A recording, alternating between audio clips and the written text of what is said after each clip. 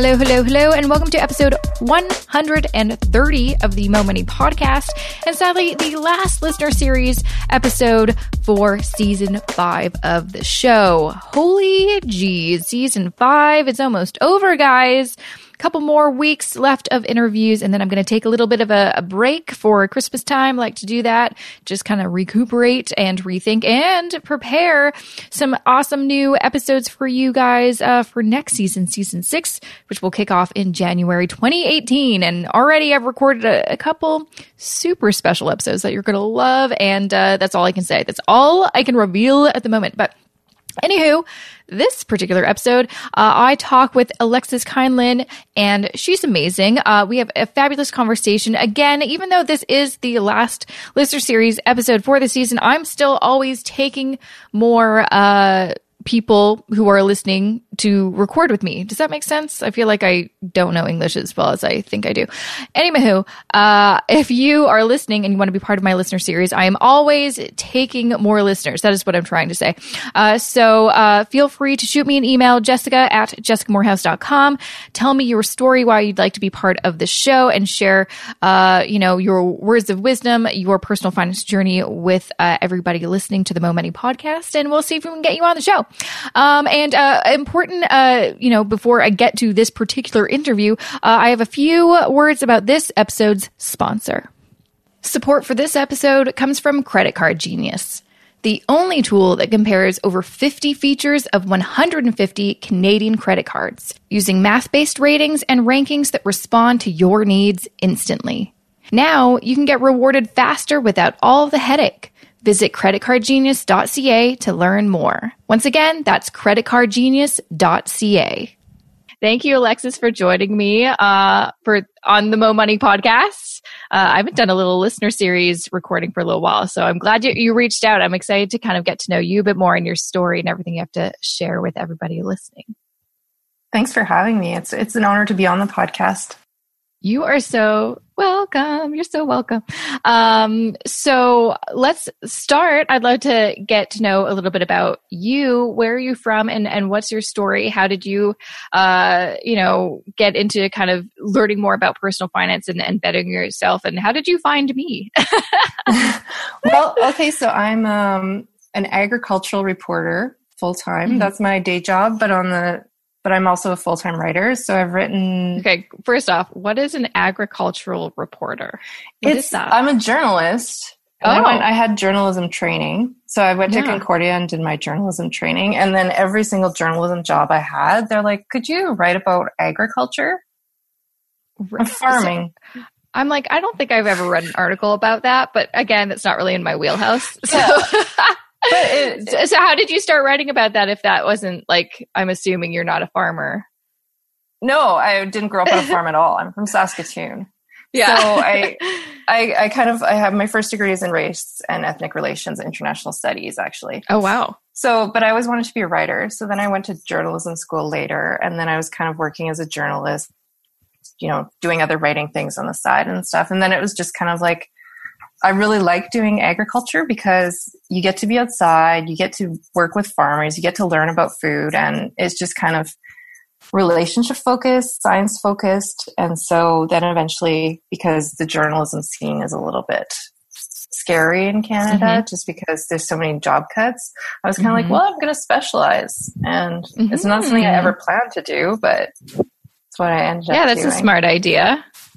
And then so what happened with my financial journey was I was reading an article in the Globe and Mail, as I do most weekends. And then there was an article, it was during the when the Alberta economy was suffering a couple of years ago. And there was an article about how people had very little savings in their savings accounts and how you can be affected if you lose your job. And you were quoted in the article. And I was like, okay, well, this is interesting. Looked you up and started listening to your podcast, and kind of that led me to following other people. And that now I get all these emails in my inbox, and I was reading Personal Finance for Dummies and all those kind of things just to learn more. That's amazing.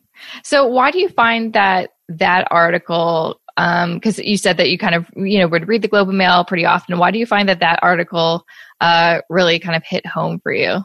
I think it was also just because of what was happening in Alberta. Like, we were really seeing the economic slump. People were talking about losing their jobs. My dance studio was suffering because fewer people were enrolling.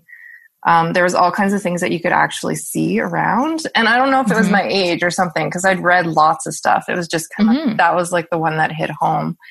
And it was the one where I was kind of like, I have the equivalent of 3 degrees. I've lived in other countries. I'm an intelligent woman. I can learn more about this. I'm tired of what my banker calls mystery banking.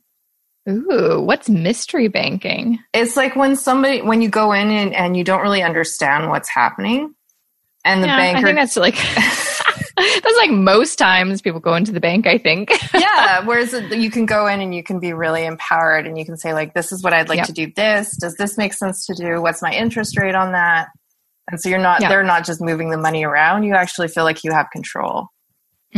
Which I think is something that only in recent years people are starting, and it could just be a shift in what's going on with the financial industry or banks. But I feel like when I was younger and with my parents, when you went to the bank, the reason you went there, the reason you had a financial advisor at the bank was because they were supposed to advise you and guide you and help you and educate you.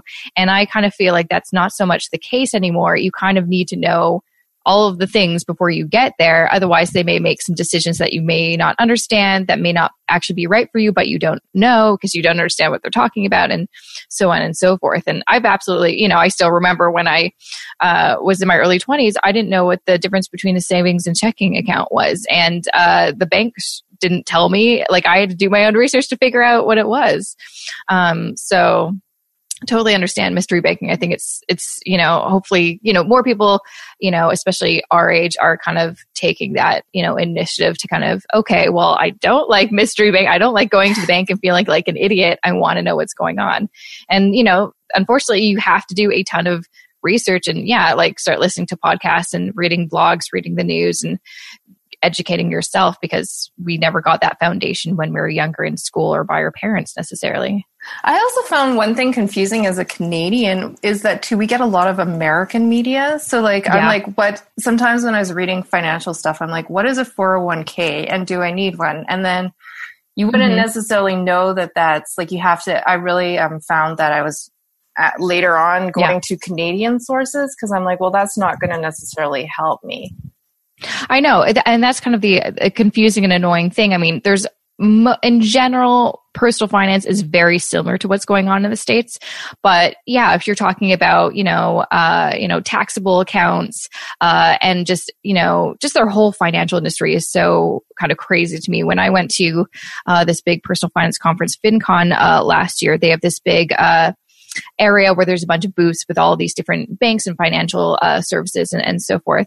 And it was really cool because there were so many cool apps and stuff. Most of them do not exist in Canada just because the financial industry is so different. And what I didn't realize when I was talking with this one guy at this booth is they were kind of showing me this app that would help you narrow down what bank you should go with, because there's apparently thousands of banks in the US, which I'm like, I had no idea, because in Canada, there's like a handful and that's kind of all you got.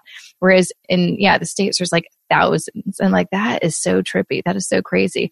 But I totally agree that we get so much US news. It can kind of get confusing. And also just lots of financial books, especially that I've read. They're from American authors that talk, from their perspective. So you kind of have to also know what's the difference between a 401k and RRSP or whatever. Definitely. It can be kind of overwhelming. Yeah, absolutely. So kind of after you read that article and then you started getting more into personal finance, what are some of the kind of the things that popped out at you that you were like, wow, I can't believe it, didn't know that. And some of the things that you started to change in your own life to, better yourself. Okay. What did I do that's a good question. So I started more savings. And then I got more into, something led me to minimalism. So I started I just have always been a bit of a minimalist, and I'm like, do we need that? No, we don't need that. Mm-hmm. Does someone need like to have a huge so I got more into like reading about minimalism and following that, and like, do we really need this? Do I really need this? Mm-hmm. That kind of thing. What else did I do? Did read a lot of like personal finance for dummies and stuff, and started learning what the terms were. Mm-hmm. And just really some really basic stuff. Went into my financial advisor and was like, okay, can you explain this and what's happening with this and what is a TFSA? Mm-hmm. And, can I lower the interest on my MasterCard or something? Mm-hmm. Can I get less interest? And she's like, oh, actually yours is really low. She's like, most of them are higher now. So we'll just kind of keep this and hope it just questions like that. I'd go in and try and do some of that things. One of the things I think I did was take out a loan because I had a lot of credit card debt. So I took out a small loan so that I could pay off the loan and not accumulate the interest. Mm-hmm. So that was one of the strategies that I did. I set up Mint so I could track where my money was going. I stopped buying books as much, like on my credit card. I would just buy stuff on my credit card and be like, well, and then I'm like, you're paying more for it. Like it feels like you're not spending anything, but you're paying every time you use your credit card and you don't pay it off, you're paying more. Exactly. So do you feel like slowly you just became a little bit more aware and conscious of what was going on with your money, which I think is a thing that most people just have no clue. They just don't think about it because no one really talks about it. Yeah, exactly. I did. And I felt more empowered. And I mean, I made some mistakes along the way. One of the mistakes I made was I went to South Africa and then I got a concussion actually, which is like the craziest story. Oh my gosh. Yeah. I got, I was on the hop on, hop off bus in Cape Town. Yeah. And a palm tree hit me in the head. What? Yeah. So this leaf, and I was with friends, and I was like, I had my glasses on, so I was like, oh, and I've hit my head before, and so I was like, oh, what's happening? I was like, am I okay? Am I okay? And then I felt okay. I was just like, sure. We went up on Table Mountain and stuff, and then about a month after I got back, I was still getting headaches, and I was like feeling out of it, and I was like, oh, I'm just jet lagged. Oh, I'm reverse culture shocked. And then eventually I went to a doctor and they're like, it was a whole process, but I went to someone, they're like, I think you have a concussion. Oh my gosh. Yeah. So during that time too, like I also freelanced to earn extra money. So I couldn't do that. So I hadn't saved up enough to account for that kind of thing. To prepare. Going on a trip and that kind of thing. So I really wish that I'd saved more before I went on my trip or spent less, because budgeting, well, I don't really regret how much I spent in South Africa because I might never go back. Yeah. But I kind of wish that I'd managed the money a little bit better, because no one expects that they will be hit by a palm tree. No. Well, yeah, like you said, I think most people never, especially when you're young and you're healthy, you don't expect something like a medical thing to happen to you. You just don't, especially if you've never had anything like that happen to you. And so it's one of those things that you just have to prepare for. And that's why, whatever I, get someone that signs up for my Get Your Financial Life Right challenge, just free 10-day email course. Part of it is, knowing how to be properly insured. And most people are like, I've never even thought about insurance in terms of personal finance. You kind of just think, oh yeah, I know I need car insurance and probably home insurance, but that's about it. But there's lots of different, you have to know, are you insured when it comes to your health? Like, do you have this and that? And most people just never even think about it. But because they don't think that any of that stuff could happen to them, or even like setting up a will, most people are like, well, I mean, I'm pretty young, so I'm probably not going to die. It's like, yes, the likelihood is less than if you're older, but you can't predict when you're going to die. So you need to have those things in place and be prepared. Well, the thing with me is I'm like, I did my will a couple of years ago, because what happened to me was I've become sort of like this will advocate, and I'm always talking to people. Awesome. About their wills. Well, because I went through like a really sad period where about 5 people in my family died, and it was just like 2 years of death. Like some of them weren't really, really close to me, but it was just like constant death. And so, and I would hear stories at my dance studio and stuff where people would be talking about, like my mom didn't have a will. And so we had to go to court over her condo. And so I actually met my lawyer. Like I was asking legal questions, if you can believe this, on Twitter. Oh, really? Yeah. And so someone's like, ask that lawyer guy. Yeah. My lawyer's handle. And then he's like explaining to me that if you just make out a will with a will kit, you can make a lot of serious mistakes. Yeah. And then so what I did was I ended up like calling him and meeting him. And I said also something I'd been kicking around was that since I'm a writer and I have a lot of intellectual property, I wanted to get that included in my will. Yeah. So that's a great idea. Yeah. He looked it up and he'd never done one before. And so he did it. Like we consulted and I have 2 friends who are also handled my literary estates. Like not like I'm Neil Gaiman or Stephen King or anything, but they also are in charge of that aspect. So I got that written in there too. Yeah. Yeah. Honestly, I feel like it is the best, absolutely worth all the money because it's not cheap necessarily to get a will. Like usually I think average is like $1,000. But really?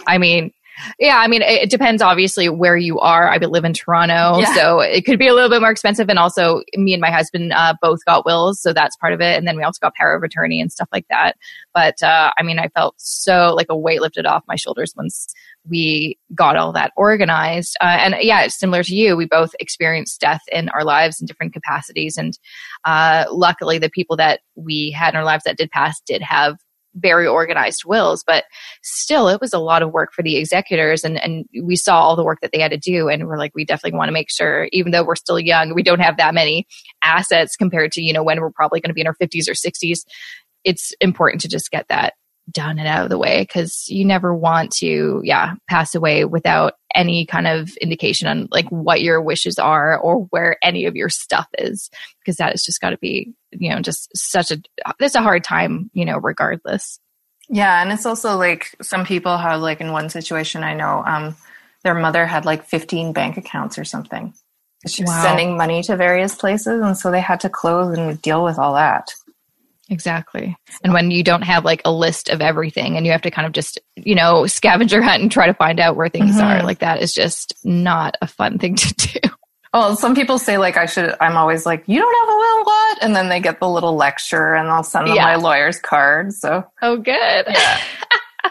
Well, you know what? I think that's kind of the best thing because sometimes most people won't. They'll probably read about this or hear about it, but until they kind of hear from someone they know, they probably won't really take action. Yeah. And that's the thing for me. It's like, I knew that I had to do this or even get life insurance. I knew I had to get it, it done, but it honestly wasn't until it was a few years back now that I interviewed Preet Banerjee for my podcast. And he's like, you don't have a will? You don't have life insurance? What's wrong with you? I'm like, oh my gosh, now I need to get it.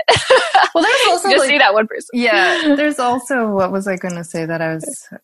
Oh, yeah. And there's some of the things that I did that I was like, good job me, but I didn't really know at the time. Like for some reason, when I turned 30, I'm like, I'm going to be 41 in a few days. But when I turned 30, for some reason, I was like, okay, I'm 30. I need to start an RRSP.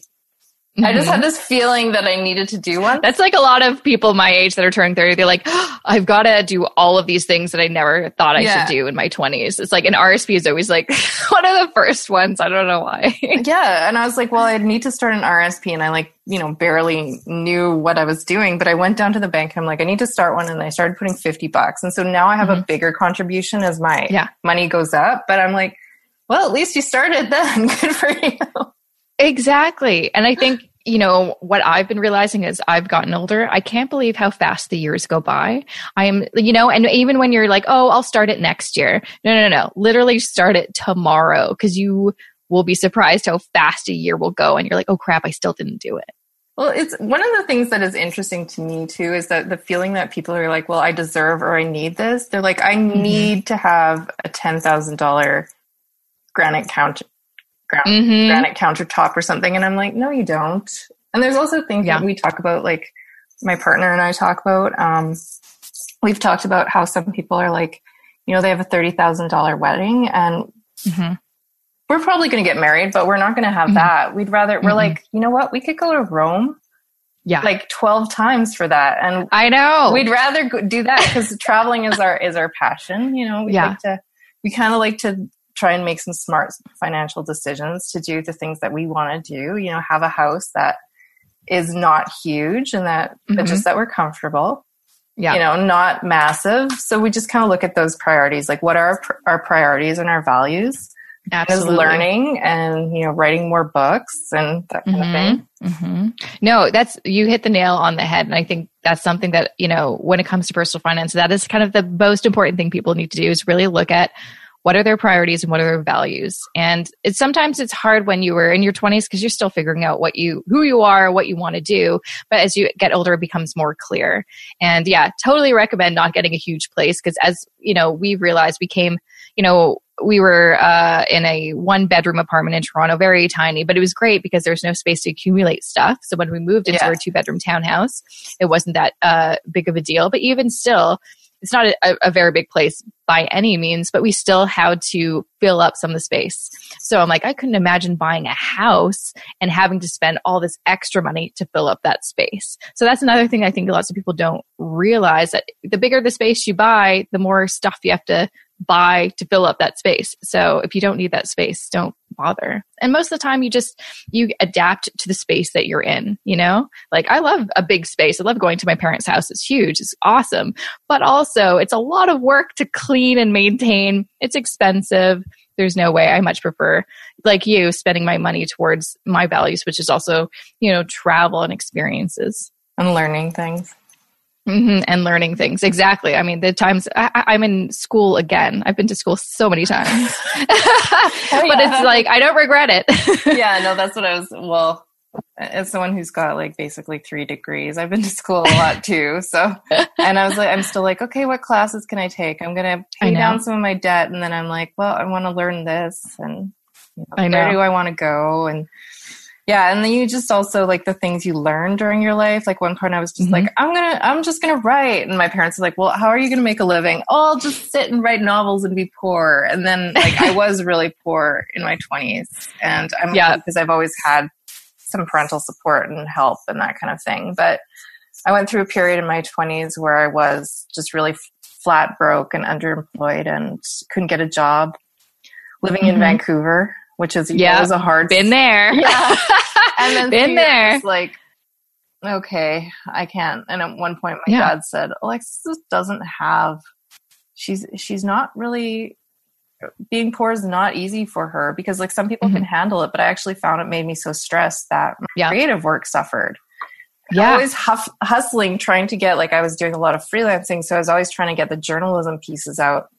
And I didn't really write like short stories or poetry or anything. Like right now I'm not doing as much freelance work either because I'm working on a novel. And you know, when you write for a living, you only have so much time in a day to write more words.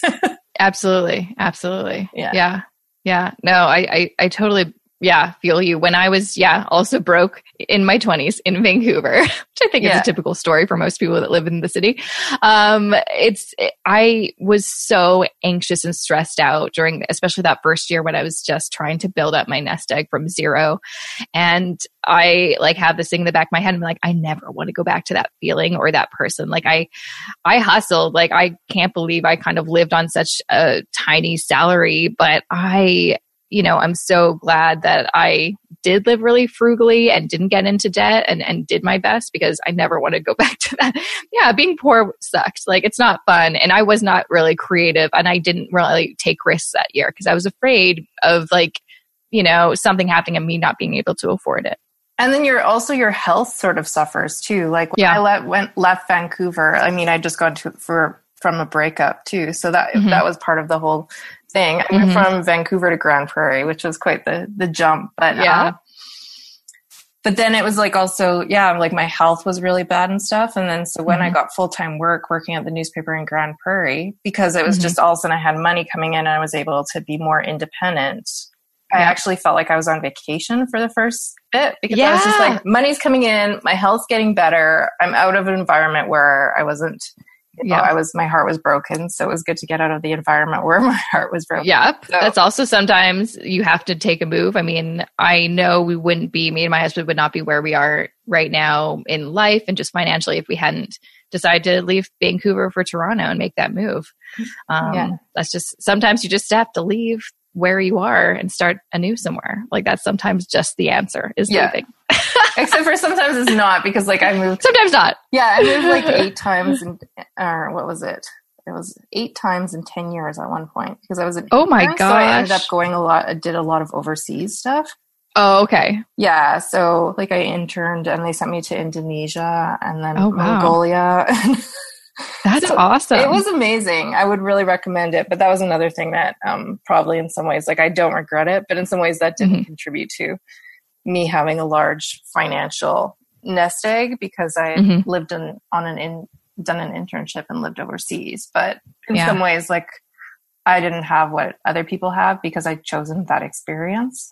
Yeah, absolutely. So it seems like you've had a pretty interesting and full life, an interesting path. Yeah, definitely. But it sounds like right now you're kind of like in your kind of ideal, you've kind of found your rhythm and you kind of know where you're at. I'd love to know, maybe some of the kind of just bits of advice you would like, most key bits of advice you'd like to give other listeners that maybe have a similar story to you. And what are some of the things that you hope for yourself in the future, next 5-10 years? Well, I'd like to finish this novel and get it published. So yes. I'm really close to that point. That's exciting. Yeah. So I'm just finishing up, and then I'm going to look for agents. So that's kind of, I've never been agented before because poets aren't. So hopefully agents, there's a couple circling around on social media. So hopefully one of them will pick me up. So that's kind of what I'm working towards in that area. Awesome.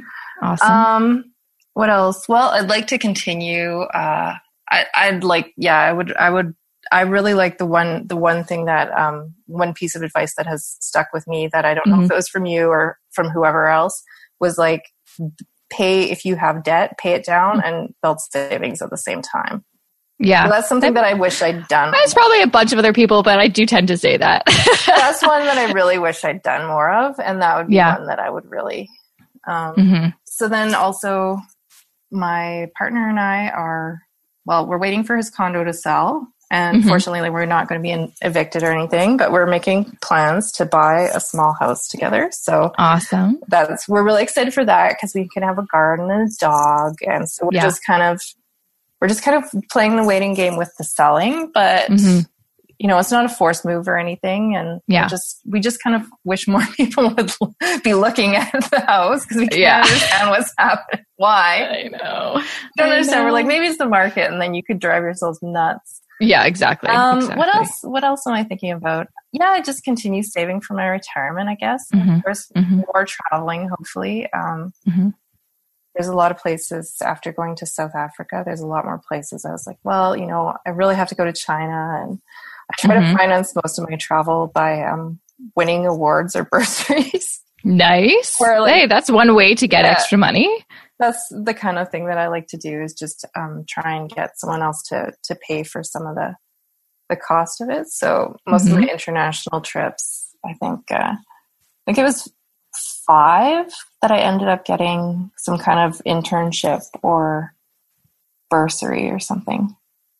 Cool. At least well, that's pretty cool. Yeah. Right on. So it sounds like you've got some cool things in the works. Travel, buying a home, kind of settling down. Yeah, well, and also healing my head, because concussions are I'd never concussed myself before, but you can have, it usually takes, I didn't know any of this stuff before I got concussion, but it can take about 6 months to heal from one. And so you can have problems like dizziness, fatigue, minus X. But some of the symptoms are kind of freaky. Like you get light sensitivity, so you'll be sensitive to light. Yeah. Or one of the other things that can happen to people is I found like one of the things that happened that I didn't realize it was happening until later was text was blurring. So I mean, that's not happening anymore, but I still get fatigue and headaches. So I'm just also, I can't do too much right now because I'm one of those people who's really ambitious and kind of quite driven. So they're like, I have to think sometimes. I'm like, am I going to do this? No, need to just rest. Like you said, like I know a few people And I actually helped produce this podcast, and they did an episode actually specifically on concussions about people who, work in kind of a professional atmosphere, like lawyers and stuff, and how it could really affect their lives and their career. And I had no idea. So I wish you all the best, because sometimes it can have lifelong effects on people. Well, Andrew Daniels, who does Family Money Plan, he also had a really severe concussion. Yeah, he wrote a blog post about it, and I kind of when I read it, I started crying because it really affected me. He was playing hockey, and he's like, yeah, and I just was joking about concussion, and then I was driving along, and my vision started to narrow. And he was saying too that he had headaches, and so his post was kind of about getting yourself set up too, so that his wife was able to do a lot of things, because he just had to lie there a lot. Yeah, it's no joke. That's for sure. Well, thanks, Alexis, for chatting with me. It was like talking to a friend I haven't talked to in a while. That's good. That's a good thing to hear.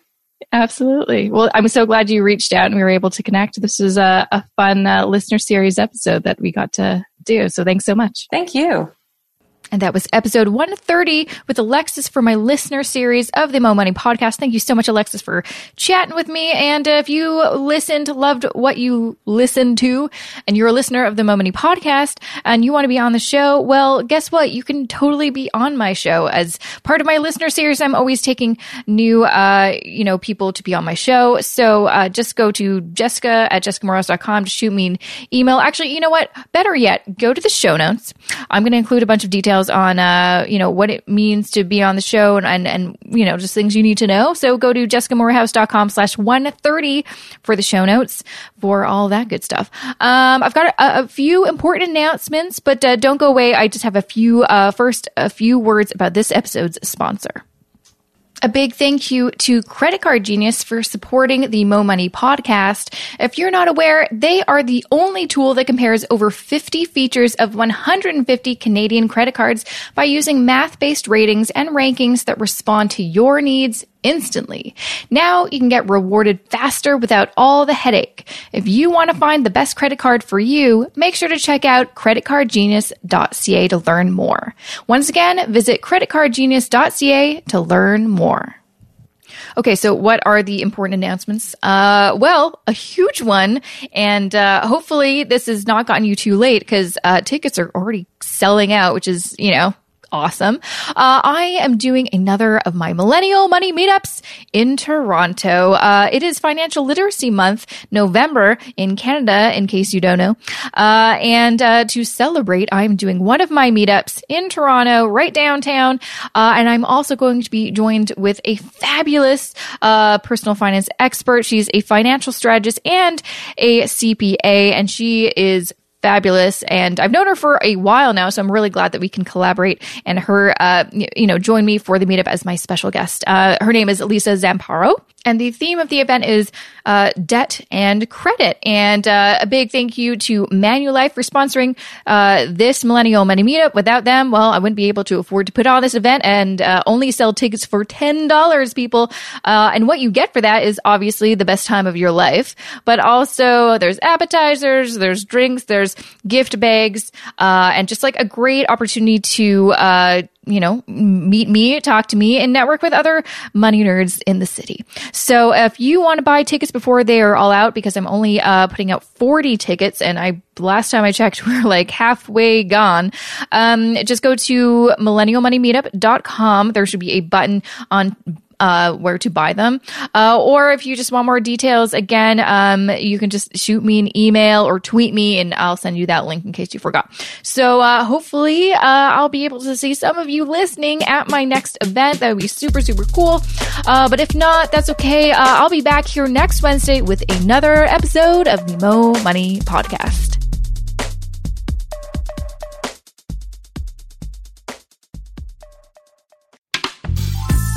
This podcast is distributed by the Women in Media Podcast Network. Find out more at womeninmedia.network.